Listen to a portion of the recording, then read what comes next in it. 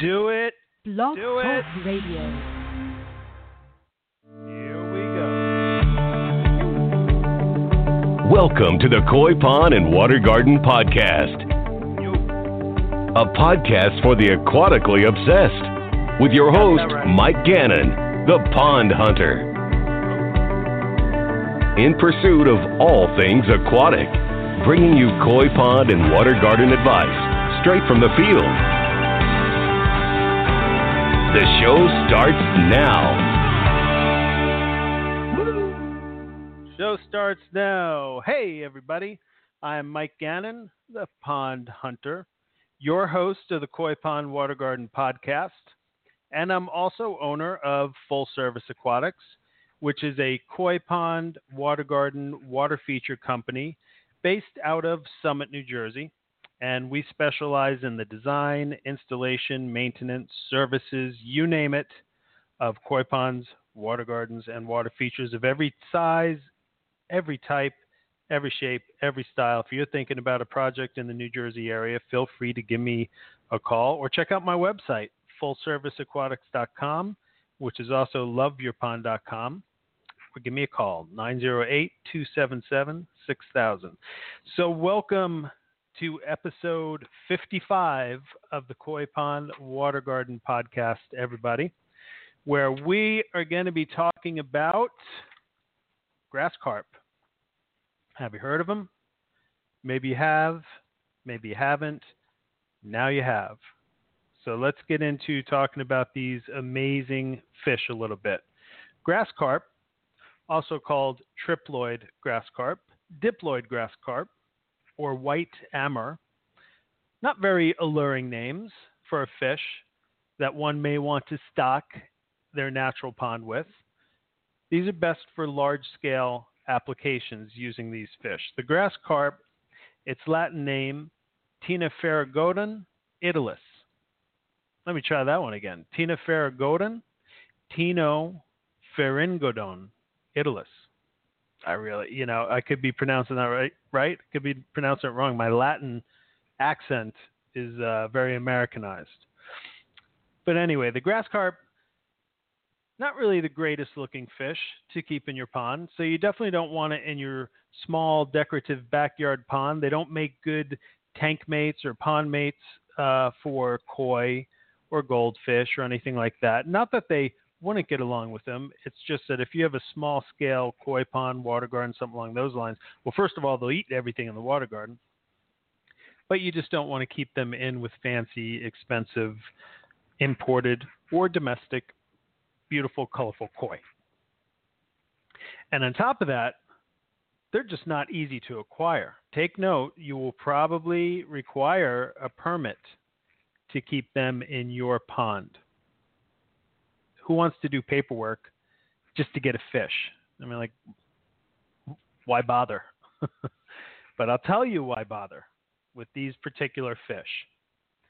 Aquatic weed and algae control for your natural pond or lake.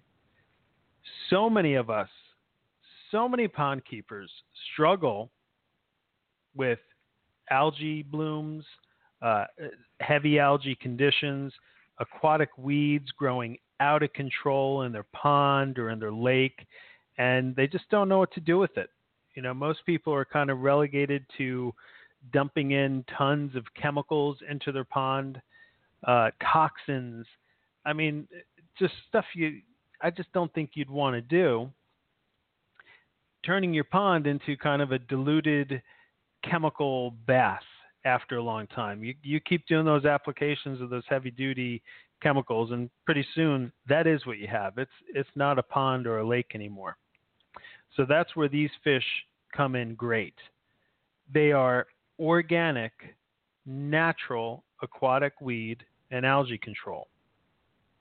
So suddenly now these fish are appealing, right? Yeah, you bet they are. The grass carp is a somewhat misunderstood fish. There's a lot of misinformation attached to it as well, especially when you're out there researching it, doing your homework. Even the name, grass carp. To pond keepers, I mean, that would conjure up an image of a fish that looks like a carp, common carp, a koi. but the physical similarities are very few when compared to an actual carp. The grass carp has a sleek, elongated body with silver, kind of white-gray coloration, has a broad head, has no barbs in the mouth area that you would find with carp and goldfish, with carp. And the finnage is different from that of a carp or of a koi. If you kind of take in a grass carp, look at its overall body shape and how the fins are laid out, it really looks like a huge minnow, like a guppy. Minnow. A huge minnow. More so than a carp. So really, it's not a carp. But that's its name. It's its common name. Common names aren't really wrong. It's just how people refer to them. And, it is what it is. So for the sake of this podcast, we're checking out grass carp. And this fish has been around for a very long time. It's served mankind on many levels. It's not just for algae control in many parts of the world. The grass carp is actually a native to China. And the Chinese have used these fish to control weed growth in rice paddies and algae growth, of course, and also as a food source for about 2,000 years. So they've been around for a while. They've been serving mankind for a while, and even probably prior to that. Marco Polo, the explorer extraordinaire, probably one of the most famous ones in history. Everybody knows Marco Polo. He's not just a swimming pool game. Marco Polo made mention of this fish in his travels. And for close to 300 years, the Russians now the Russians are into ponds. The Russians are into everything, it seems. But the Russians have utilized the white ammer, which is the name that you're going to find spread across as you kind of get into this fish, the white ammer or the grass carp. The Russians have utilized them for aquatic weed and algae control as well. So this very hardy vegetarian river fish has provided an economical, cost-effective solution for algae and weed control across the globe, not just here in the United States. As a matter of fact, they're more controlled here in the United States than probably other parts of the world. In more recent times, the grass carp was used in Egypt to clean up the Nile River. As it was getting overgrown with whatever plants were taken over, this is what they used to clean it up. In modern times, this quick-growing, great-tasting, fun sport fish is outlawed in much of the U.S. because of the environmental impact, misinformation regarding this fish. And it is considered a sport fish fishing world. It's supposed to be a lot of fun to fish for these guys. They put up quite a fight, from what I understand. I've never done it personally, but that's what I've heard. Grass carp were introduced into the United States in 1963, the early 60s. And today, it's considered an invasive species. The belief is that grass carp will just reproduce out of control, and they're going to destroy ecosystems.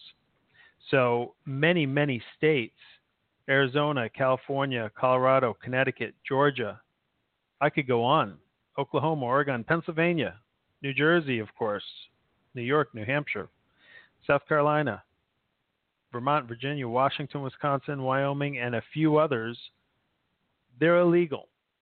And most of the remaining states where they're not just straight up illegal require permits to stock these fish.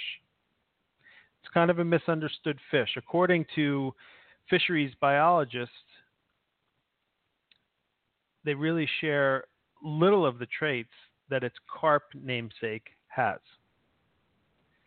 For example, the grass carp does not muddy the waters of ponds or lakes in its efforts to eat plant materials, like its cousin, the European carp. That's one of the problems with European carp in natural waterways. They tend to they muddy things up. They muck around. They make a mess of things. They make water quality very turbid, reduce visibility. There's all sorts of issues that they can create. The grass carp actually tends to mow plants. They chew them, much like you see a cow kind of grazing on grass. They graze along the plants. They eat them from the top down because of the way its mouth is placed on its body. The grass carp does not tear out aquatic plants by rooting and, in effect, muddying the water like its namesake, the actual carp, would do. Grass carp also doesn't prey upon invertebrates or fish eggs or small fish. They much prefer aquatic weeds and thin-leaved pond weeds as well, and algae and floating weeds. That's their preferred food source. They're not going to really go and, kind of mess up other fish populations because of predation. That's not this fish. And with enough food supply, the grass carp can get to be a pretty good size. In the first 2 years, they can grow incredibly fast, up to 2 inches in a month, and weigh up to 20 pounds. It's a big fish. The average adult weight is, and I'm saying weigh up to 20 pounds. I'm talking about in the first 2 years. The average adult grass carp, its weight is about 40 pounds. They'll get up to 4 feet in length. Some full-grown grass carp have weighed in at 100 pounds. So there's some real big mama jamas out there. I've definitely seen, in dealing with some of the ponds that I work with, I've seen them gliding through the water, and they're impressive, man. It's a big fish. It's a big fish, and they're very, very effective at what they do, which is half the reason that you need a permit or that they've been made illegal. Because let's say they did get out of a controlled environment, the potential to destroy habitat to eat desirable aquatic plants, in essence destroying habitats, is a real possibility. So they do have to be controlled. And when you get them, they're going to be sterilized. However, grass carp do not destroy nesting areas of waterfowl, which may be reported. Other fish could do that. And they do prefer moving water as their natural habitat, like rivers, of course. Many biologists report that grass carp can only reproduce in river systems, as the eggs need river conditions to be successful. Successful spawns in standing water, like a pond, like a lake, is impossible. Yet the practice of sterilizing these fish is commonplace, for what I mentioned before. They can, if they were to get out and reproduce, it could have a pretty negative effect on certain environments. The sterilized form of the grass carp is a triploid carp. Fertile grass carp are a diploid carp. And they do generally live about 10 years, but as mentioned before, they can live much longer under ideal conditions. During the winter months, the grass carp goes through a period of dormancy like so many other fish. They kind of just settle down. Their activity levels really drop quite a bit. They're not grazing as much as they do during the rest of the year. But when water temperatures get up to about 65, somewhere around there, they feed intensely. However, if you're using them in your own private pond or private lake and you're using them for aquatic weed control, they may be very shy about feeding in areas of human activity, like swimming docks, swimming areas, stuff like that. So keep that in mind. To obtain these fish for pond stock, you have to contact your state's Division of Wildlife to be directed on how to obtain them exactly in your area. And when I say Division of Wildlife, I mean whichever agency acts that way in your area. Those are the people you need to talk to. They're typically the ones who will issue the permit and come out and make sure that your pond is the right type of pond to accept these type of fish. So they'll come out to see if you are indeed eligible to keep grass carp. You'll probably have to provide a rough diagram of your pond. They may ask for that. A basic requirement for most ponds that want to stock these fish is that the ponds are large enough. This is a large-scale pond or lake fish. Again, you don't want to put them into a small body of water. And they cannot have any areas that would allow for escape into other bodies of water. If you have an inline pond, a pond that has water coming into it and a pond that has water leaving from it, an inline pond that the fish can easily escape from, you'll not likely be permitted to keep grass carp. You'll have to put into place some sort of mechanism that can assure, whether it's screening or whatever it is, an approved mechanism that will keep these fish from escaping from your pond, including during times of flooding, which is typically how it's going to end up happening. When introducing grass carp, you may only be allowed to stock a few. These guidelines are going to depend on your state's regulations, but you really don't need many. They're really that effective. Maybe 10 grass carp per acre is a good starting stock level. That might be actually even a little high, depending on what size you get them at. Once they're stocked in a pond, they're not easy to get out. You're going to have to fish. And hey, it's sport fishing. Go out there and have a blast. Hop on your little rowboat. Do some sport fishing. So they're not easy to get out. And they're very effective at controlling the weeds. The results may take a little time to become apparent, but they will. Fear not. These fish do their jobs, eating up to 3 times their own body weight daily. Daily. So if you want to say goodbye to costly, ineffective chemical treatments for your pond's weed and algae problem, then the white hammer, the grass carp, may be your solution. It's a very effective worker fish, and they can even provide some sport for your pond too, being known to put up a good fight, being as smart as a trout. With their long lifespans, they could even become aquatic friends to you, keeping your pond's undesirable plant growth in check for you.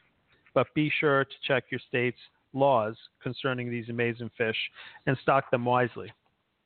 The younger fish do tend to eat more algae and aquatic weeds, and as they grow older and bigger, their consumption of probably what you want them to take is going to slow down a bit. Like any animal, their dietary and nutritional needs change over the years. But this is something that I would highly recommend for your large-scale pond or lake. If you're having aquatic weed issues, if you're having algae control issues, this is a great natural way to deal with that issue and not have to turn your pond into a chemical dumping ground. So keep the grass carp in mind for your aquatic weed control, and good luck with that. And be sure to check with your local Division of Wildlife or whichever agency acts like that in your area, and they can point you in the direction of how you too can obtain grass carp for your pond. Okay? So that's it on grass carp, everybody. An amazing fish for your pond, a very effective fish, and I thank you guys all for tuning in. Again, my name is Mike Gannon from Full Service Aquatics. We are a company located in Summit, New Jersey. Check us out online, fullserviceaquatics.com, loveyourpond.com. We design, install, maintain, and service amazing koi ponds, water gardens, and water features all over the state of New Jersey. Reach out to us. Even if you have an out-of-state project, let's talk. How could it hurt? Thanks so much for tuning in, and we will see you next time, everybody, on the Pond Hunter Koi Pond Water Garden Podcast. You have been listening to the Pond Hunter radio broadcast on Blog Talk Radio with your host, Mike Gannon, the Pond Hunter. In the pursuit of all things aquatic, broadcasting Wednesday nights on Blog Talk Radio. The Pond Hunter, keeping it pondy for the aquatically obsessed. Hey, keep it pondy, everybody. We'll see you next time. Thanks for tuning in.